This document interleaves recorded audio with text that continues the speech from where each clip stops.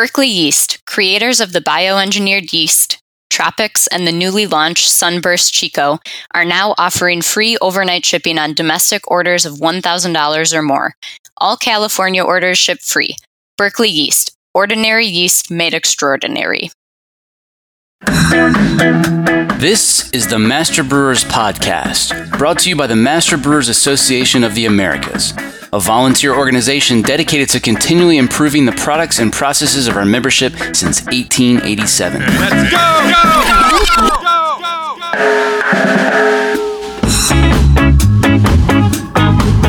Master Brewers brings you interviews with the industry's best and brightest in brewing science, technology, and operations.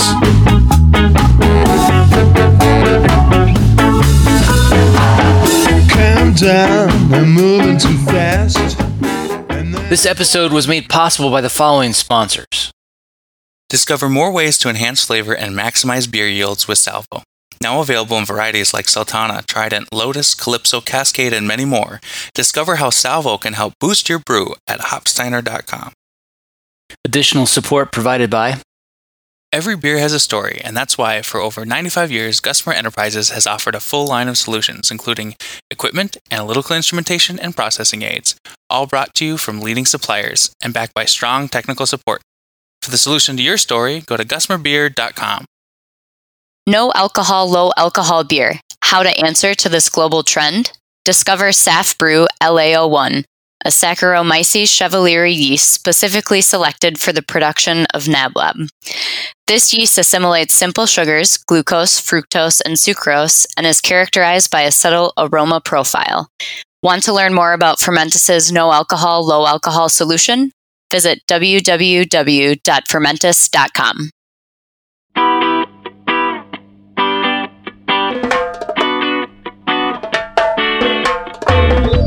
Britannomyces can also produce a variety of acids and esters, and there are a ton. It's not that you're creating a different kind of lactic acid, it's that the other variables in the beer are presenting that perception of lactic acid to be more sharp.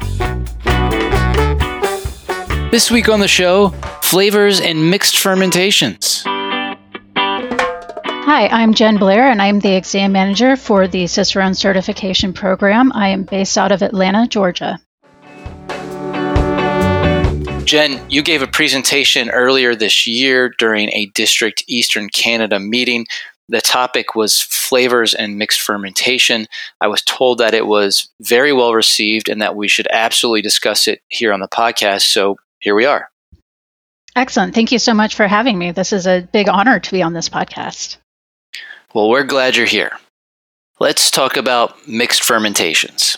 Most listeners probably have a pretty good idea of what that means, but how about giving us some definitions or categories or anything else you want to say to set the stage for discussion about flavors and mixed fermentations?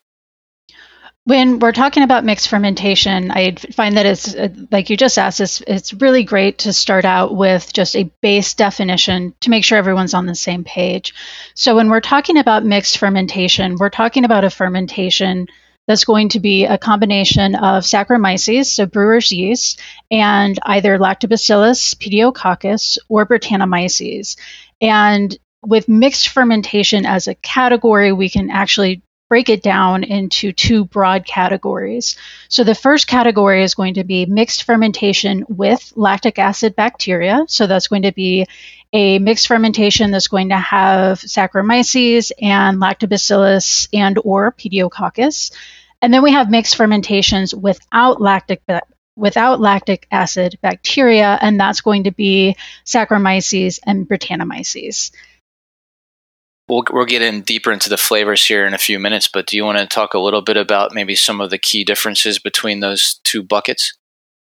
Yes, I think the biggest key difference to keep in mind when we're talking about mixed fermentation is that wild does not mean sour. And I know we'll talk in more detail about Britannomyces and lactic acid flavors, Pediococcus flavors. But generally speaking, mixed fermentations with lactic acid bacteria will have a high acidity and a tart flavor, whereas a mixed fermentation without lactic acid bacteria, it may be slightly acidic due to Brettanomyces created acetic acid, but it's not going to be overly acidic. That's going to have more of those wild, funky farmhouse flavors.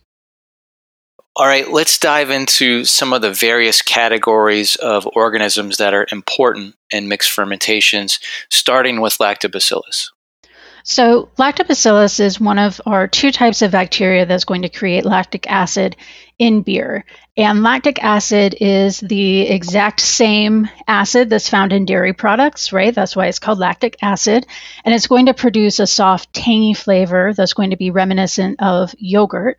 At really high concentrations, it can also taste very sharp, which I think intuitively makes sense, right? If something is very acidic, it's going to be a very sharp acidity.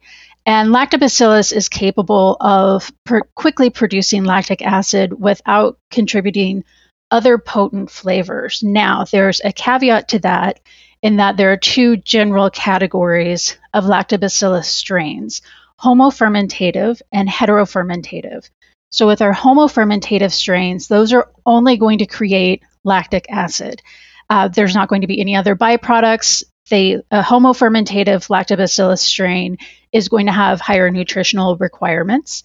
With heterofermentative strains of lactobacillus, those are going to produce other compounds in addition to lactic acid.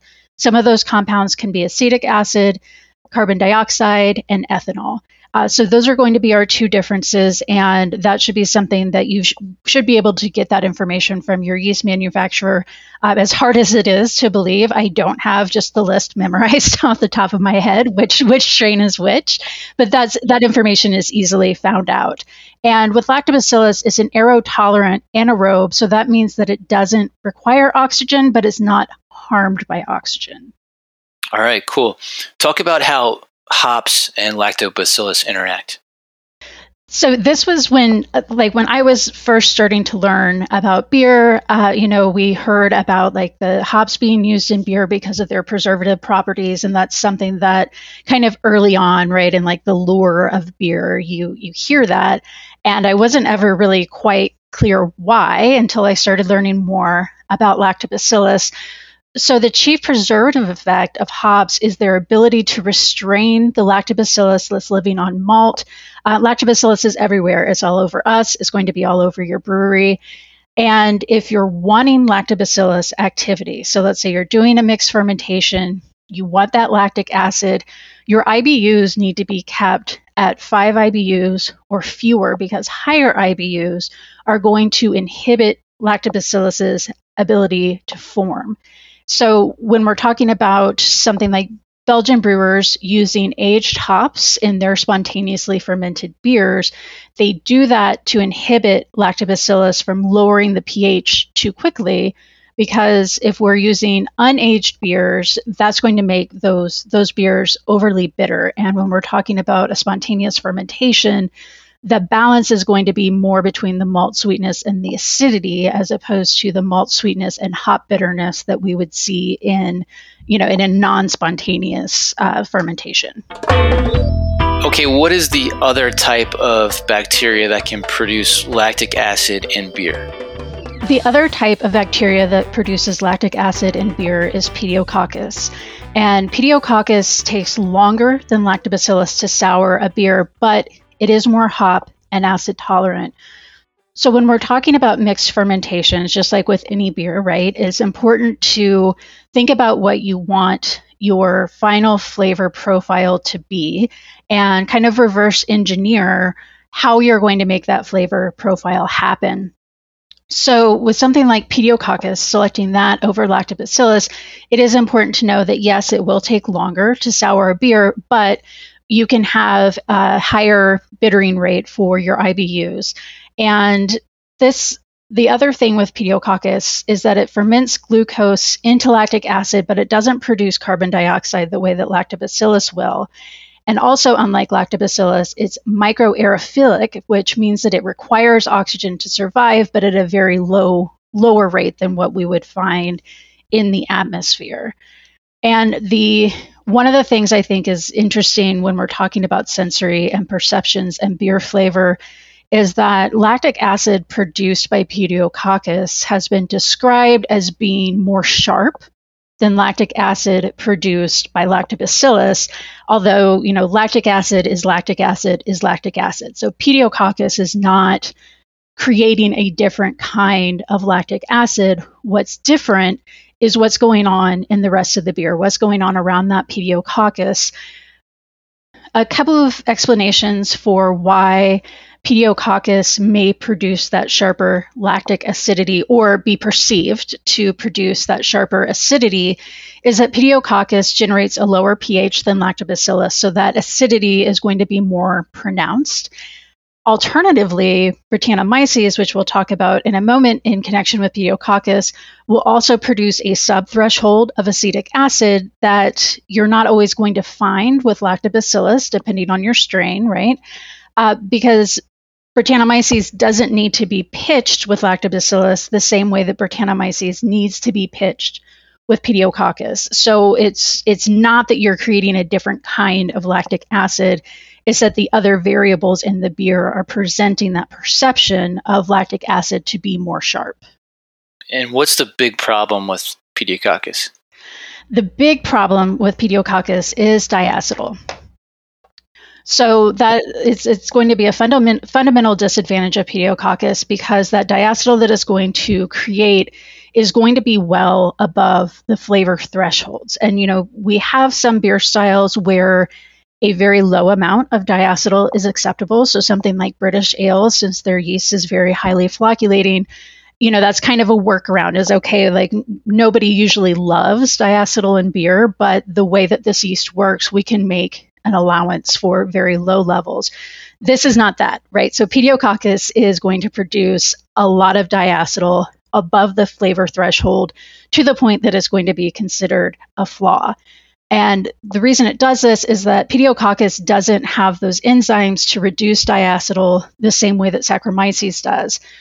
So your options are you can have a very diacetyl heavy beer, or you can pitch Brettanomyces with Pediococcus because Pediococcus will produce that diacetyl. Brettanomyces will convert that diacetyl into tasteless byproducts. And when we're talking about Pediococcus, that's think about lambic, Flanders beers, particularly Flanders Red.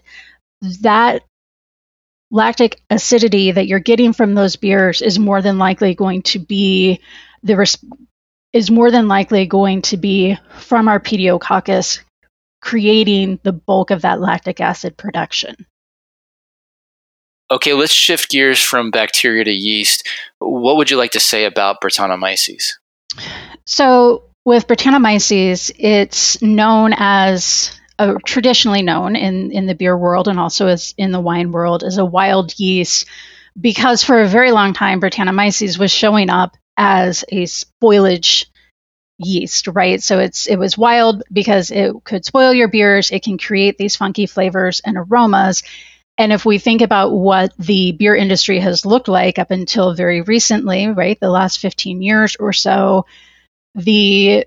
having something like Brettanomyces in your brewery could very quickly ruin, all of your beers. And the thing I like to say is like if you have Brettanomyces that gets loose in your brewery, the old mentality was kind of like, well, you need to just like burn it down and move away and start a new brewery.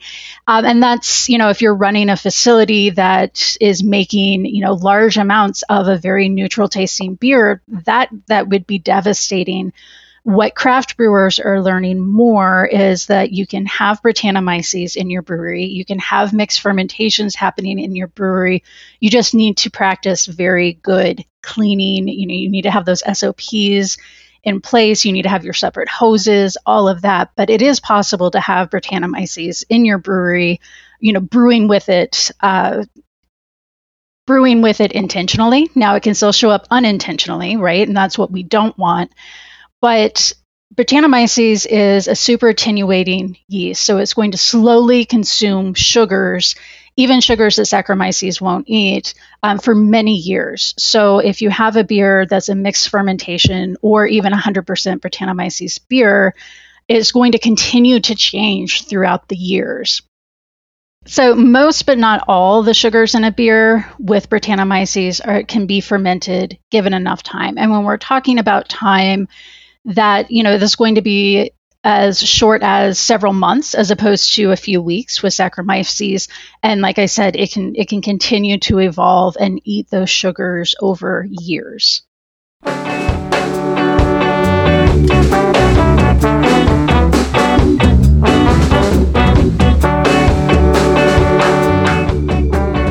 Coming up.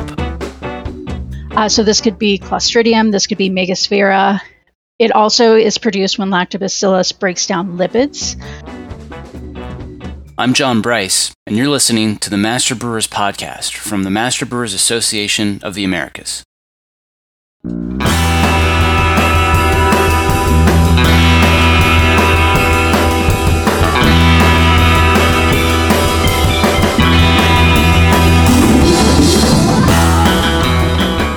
There's really only one thing that keeps this podcast going, and that's when listeners like you take the time to thank our sponsors.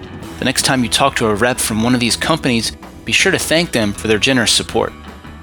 Sponsored by BSG, who are here to help you keep it fresh all year with their line of fruit purees. Made from 100% real fruit, fruit purees from BSG can be added during primary or secondary fermentation to bring real fruit flavor to your brew. Plus, because they're aseptically processed, refrigeration is not required. Available in blueberry, mango, and pineapple, fruit purees from BSG are perfect for adding a punch of natural fruit to your beers. Real fruit, real fresh, all year long. Contact your BSG sales rep or visit bsgcraftbrewing.com to get yours. Get to know Proximity Malt. We malt superior, European-style, low-protein varieties grown close to home in Delaware and Colorado. Domestically grown, precisely malted to style. With our team of seasoned experts and 2 brand-new malt houses, try what's really new in malt. Check us out at www.proximitymalt.com. Positively impact your process, product, and profitability with actionable insights from Brew IQ, the industry-leading real-time fermentation monitoring solution. Visit www.precisionfermentation.com/MBAA to start saving time and money today. Grist Analytics is the leading quality and production control software platform built by and for craft brewers. The unique cloud-based application gives the unprecedented ability to capture data your way and correlate it across the brewery. Get real-time feedback on the brew deck, analyze correlations from the lab, and track brewery performance while listening to this podcast. Grist Analytics helps you skip past hours of sorting through spreadsheets and paper logs to making informed decisions that drive efficiency and deliver better beer with confidence. GristAnalytics.com. Are you sure you're getting the best deal? Visit the Lupulin Exchange, where you can find every hop variety, every brand, and every vendor. Compare prices, reviews, shipping speeds, reliability, and more on over 1 million pounds shipping direct from every hop merchant and grower in the U.S. The Lupulin Exchange. One stop, all the hops.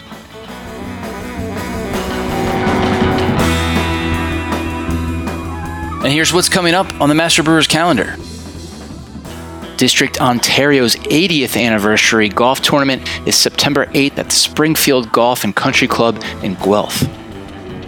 District Pittsburgh has a technical conference September 9th at Pittsburgh Brewing Company in Creighton. District Milwaukee meets at the Molson Coors Miller Inn September 21st. The world-famous Master Brewers Brewing and Malting Science course begins September 29th. The 2023 Master Brewers Conference will be October 6th through the 8th in Seattle, Washington. District Michigan's fall meeting will be at Founders Brewing in Grand Rapids, October 19th. Check out the full calendar of events at mbaa.com for more details or to find a district meeting near you. Haven't joined Master Brewers? Now's the time. Just for listening to the Master Brewers podcast, become a member for $123 for the year. Head over to mbaa.com and use code BEER2023 when you join.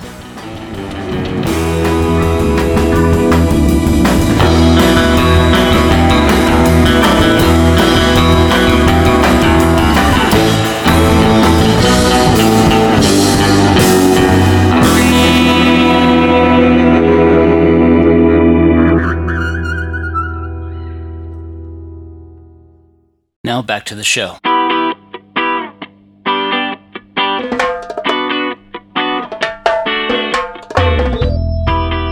All right, let's hear about pellicles. So Brettanomyces is what's going to form that pellicle on top of your liquid during fermentation. One of my very favorite hashtags to follow is Pellicle Monday. I follow that on Instagram just so you can see all the beautiful pellicles. Although it's you really shouldn't be like taking your bong out or whatever to take pictures of your pellicle, which I understand is very hard not to do because they just look so cool. But that pellicle is going to guard against oxidation during the long fermentation process, and it's also going to protect against unwanted mold and acetobacteria. And that's why, you'll hear like, don't disturb your pellicle because it's there, it's protecting the beer underneath. And that's kind of where the danger comes in when you're wanting to take pictures of it. So Brettanomyces can also produce a variety of acids and esters, and there are a ton. There's actually a Brettanomyces flavor wheel that is specific just to all those flavors that Brett can produce. And Brettanomyces is also going to produce the phenols 4-ethylphenol and 4-ethylguaiacol, and those are going to be indicative of Brettanomyces growth, whether it's intended or unintended. So if you think of a mixed ferm beer that's been made with Brett, you want those funky farmhouse flavors, and the different flavors you get are going to depend on the strain of Brett that you're using. If you're not wanting Brett, if this is an unintentional appearance of Brett in your beer, those phenols are going to be what's going to give you the clue that this is probably some kind of Brettanomyces wild yeast contamination that's happened in my beer. And there are a ton of acids and also esters that Brett can create, particularly because Brett is very good at esterifying acids down into different esters. And like I said, we've got, there's a Brettanomyces flavor wheel out there. I know I have my personal preferences when it comes to the type of Brett or Brett blends in a beer that I like and dislike. But that, it can create just a whole host of flavors. And again, those flavors can also evolve over time, especially as Brettanomyces is esterifying those acids down into esters. All right, let's take a deeper dive into some of the flavors that were highlighted in your district presentation. Let's first hear more about lactic acid. Lactic acid, out of everything we'll discuss today, is definitely going to be the one that most people are going to be the most familiar with. It's also usually going to be pretty accessible, right? Because you can go downstairs and smell your yogurt or something like that to understand what lactic acid is. Or if you're using lactic acid to acidify your brewing water, you might just have a container of lactic acid that you can smell. So this is going to give us a very bright kind of sourness. It's going to be reminiscent of yogurt. One thing that I like to tell people to do when you've got something that you suspect may have lactic acid, or let's see, you're trying to figure out, how to train your palate to detect lactic acid, a really great way to do that is to plug your nose and then take a sample of the beer in your mouth, and you will be able to feel that acidity on your mouth, right? So that's one of our 5 senses that we can detect with our tongue and with our other papilla all over our mouth. Lactic acid can also have a somewhat drying effect on the palate, and for me, that's more of kind of an advanced palate perception. If you're just learning your different flavors and you're just learning about lactic acid, really concentrate on finding that acidity, that sourness on your palate, rather than trying to think like, does my mouth feel dry or not? But that is something that as you get more exposure to it, you will start to notice that if the acidity you're tasting is lactic, it is going to have a drying effect on your palate. And Lactobacillus and Pediococcus, like we said, both uses lactic acid fermentation. Acidulated malt can also contribute a lactic flavor if you're following Reinheitsgebot and you're not acidifying your mash with something like lactic acid. Acidulated malt can also be used, and that can also be used if you're wanting to produce lactic acid, say for maybe a kettle sour or something like that. If you didn't put lactic acid into your beer intentionally, the presence of lactic acid can also indicate an infection. All right. Okay, next up is isovaleric acid. Yes, isovaleric acid. I have a real love-hate relationship with isovaleric because I love blue cheese, and that's one of the main I'm going to just go with hate on my side. Sorry. Fair enough. I love it enough for the both of us. But with isovaleric acid, that's going to be sweaty socks, blue cheese. Some may say that it's goaty. I do really pick it up as a blue cheese aroma, again, because I really like blue cheese, so that's something I'm exposed to a lot. And with isovaleric acid, and with Brettanomyces, the pathways for this happening aren't completely set in stone. That hasn't been figured out yet, particularly, again, with Brettanomyces being used more in the craft beer space over the last few years. That's just not where the research has been. So, maybe in time that will be researched a little bit more and we'll know exactly how it occurs. But Brettanomyces is thought to break down leucine present in beer into isovaleric acid. And Brett is a good esterifier, so it can break down that isovaleric acid into ethyl isovalerate. And that's going to, instead of tasting like sweaty socks or blue cheese, that's going to give us more of a sweet, berry-like, fruity character. The thing to keep in mind, and brewing is also going to be a balance between the ideal world and pragmatism. Let's say you have a beer with a ton of isovaleric acid in it. You can't just pitch Brett in there to clean up that isovaleric acid. So that's not, Brett can't course correct. If you have a high amount of isovaleric acid in your beer, you're not going to be able to use it to fix it as a flaw. And some heterofermentative strains of lactobacillus may also produce isovaleric acid. And the other way that we'll find isovaleric acid that I'll just touch on briefly here, since we're talking about mixed fermentation flavors, isovaleric acid can also be caused by the oxidation of humulone alpha acids in hops. So that's when you're using hops that have aged but haven't aged past that isovaleric period enough to be considered an aged hop. So that's another way. I think for most people, that's where you would be more likely to encounter isovaleric acid. But again, with mixed flavor fermentations, if you're getting isovaleric, it could potentially be from Brettanomyces. Okay. I remember my German professors describing this next one as baby vomit. Which acid were they referring to? That would be butyric acid. And the reason why we think baby vomit when we have that is it's going to be kind of a milky flavor and then also stomach bile. So that's where that comes from, where the baby vomit comes from, and also Bailey's Irish Cream, bile. Personally, I don't always mind butyric acid. But again, I'm also a cheese person. So as I started to learn more about cheese, it became easier for me to pick up butyric acid. But this can be formed in beer due to contaminant bacteria. So this could be Clostridium, this could be Megasphaera. It also is produced when lactobacillus breaks down lipids. And another important thing to remember about Clostridium is it can also infect your sugar syrups used in brewing, which is why it's always important, like with all of your ingredients, that you're tasting them before your brew day to make sure that they're fit for use.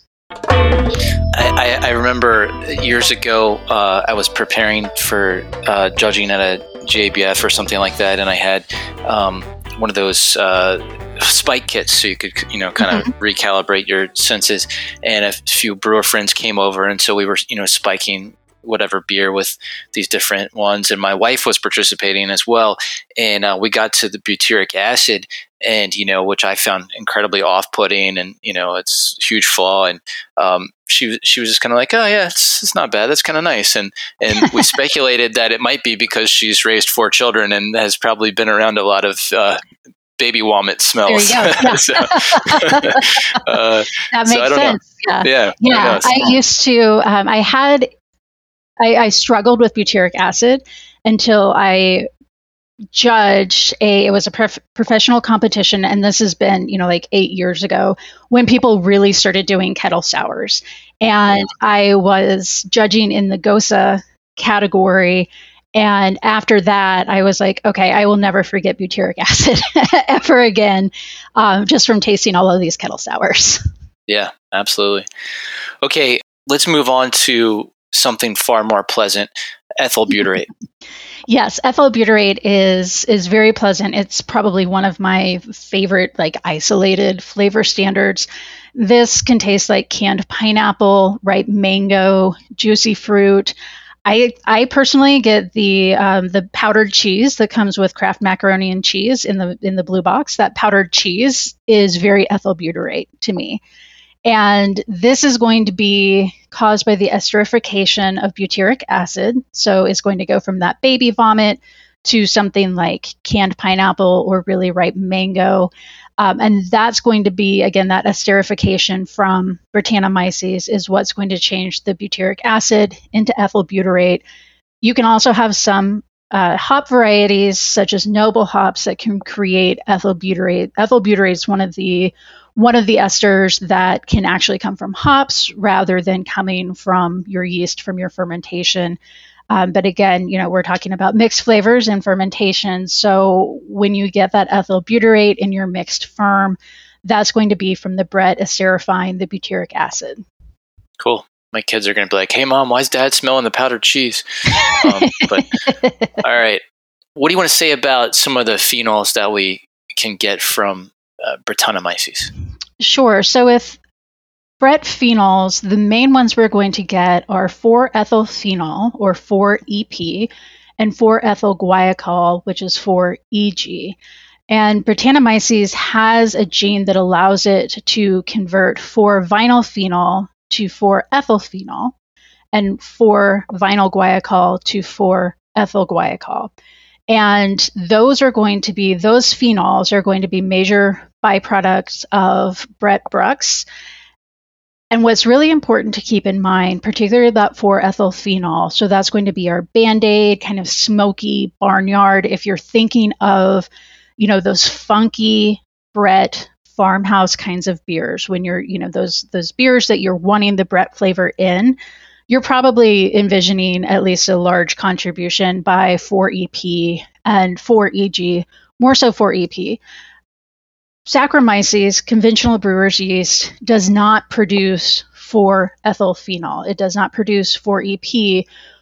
So when you get that presence in your beer and you didn't pitch Brett, right, you didn't intend to make a mixed fermentation, that can indicate a contamination. And I know, again, as a beer judge, I've had that before where I taste a beer that tastes fine, like Brettanomyces, you can always kind of silver lining a Brettanomyces, or I shouldn't say always.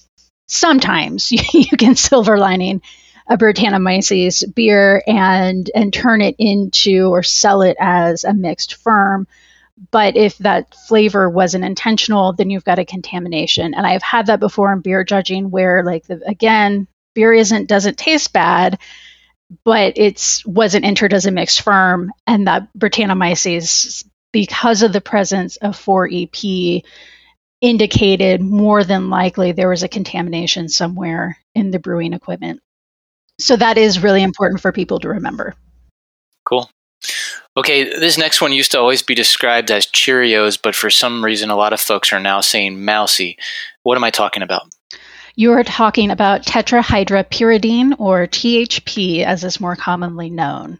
Yeah, so THP, I do get Mousy. I was actually in a building where it was an older building, getting ready to move things out and walking into one of the closets, and my brain was like, oh, THP because it smells like mice in here, in like this old storage closet. So that's kind of the first time that I was like, aha, THP.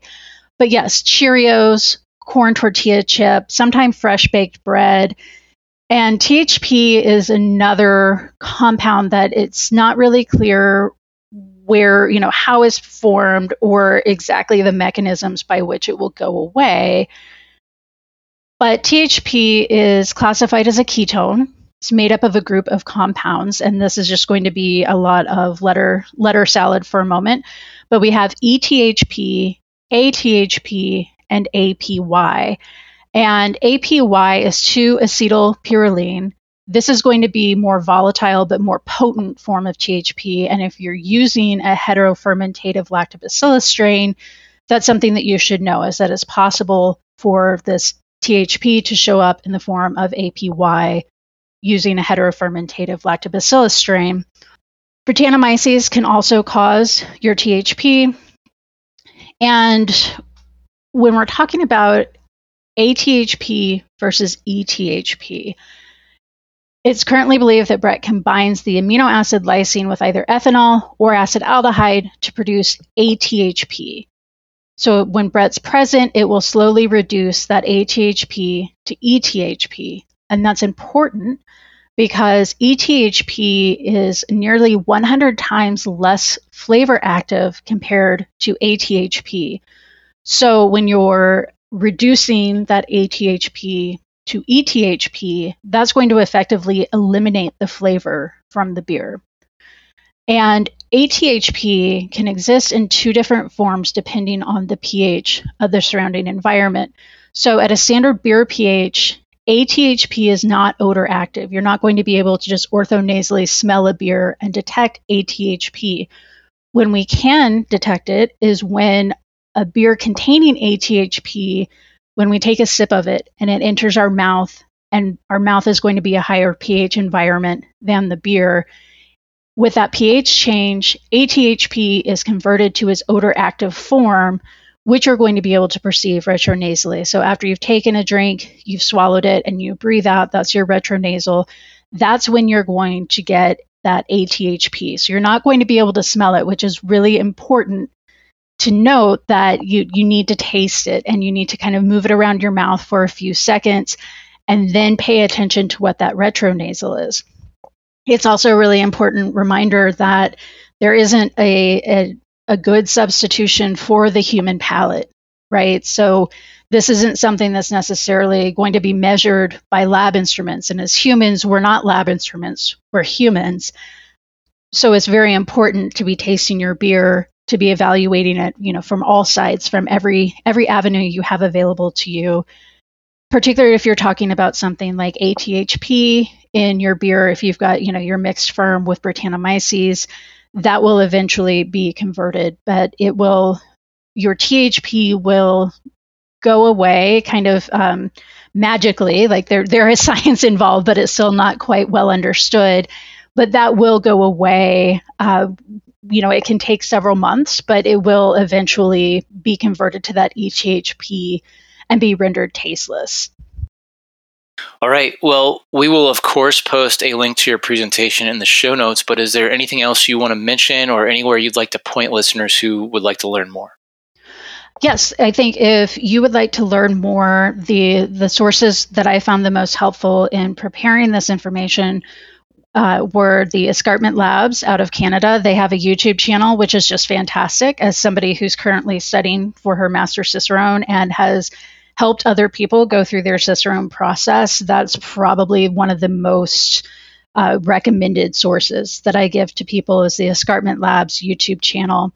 And also Wild Brews by Jeff Sparrow, American Sour Beer by Michael Tonsmeyer. Milk the Funk Wiki is just amazing. I'm always surprised by the depth of information that's available there. So if you're interested in learning more about flavors in mixed fermentation, those are the places I would recommend that you start. That was Jen Blair here on the Master Brewers Podcast. Check the show notes for direct link to Jen's district presentation. And don't forget, logged in members can search the district presentations archive, which as of today has 1,157 district presentations. My fist full of courage. Are you enjoying the Master Brewers podcast? Let me tell you about a simple way you can help us keep making more. Take a minute to thank our sponsors. There's no way we could produce this show without generous support from sponsors like Hopsteiner, Proximity Malt, BSG, Gussamer, and Precision Fermentation. So please, let them know you heard their message on the Master Brewers podcast and that you appreciate their support.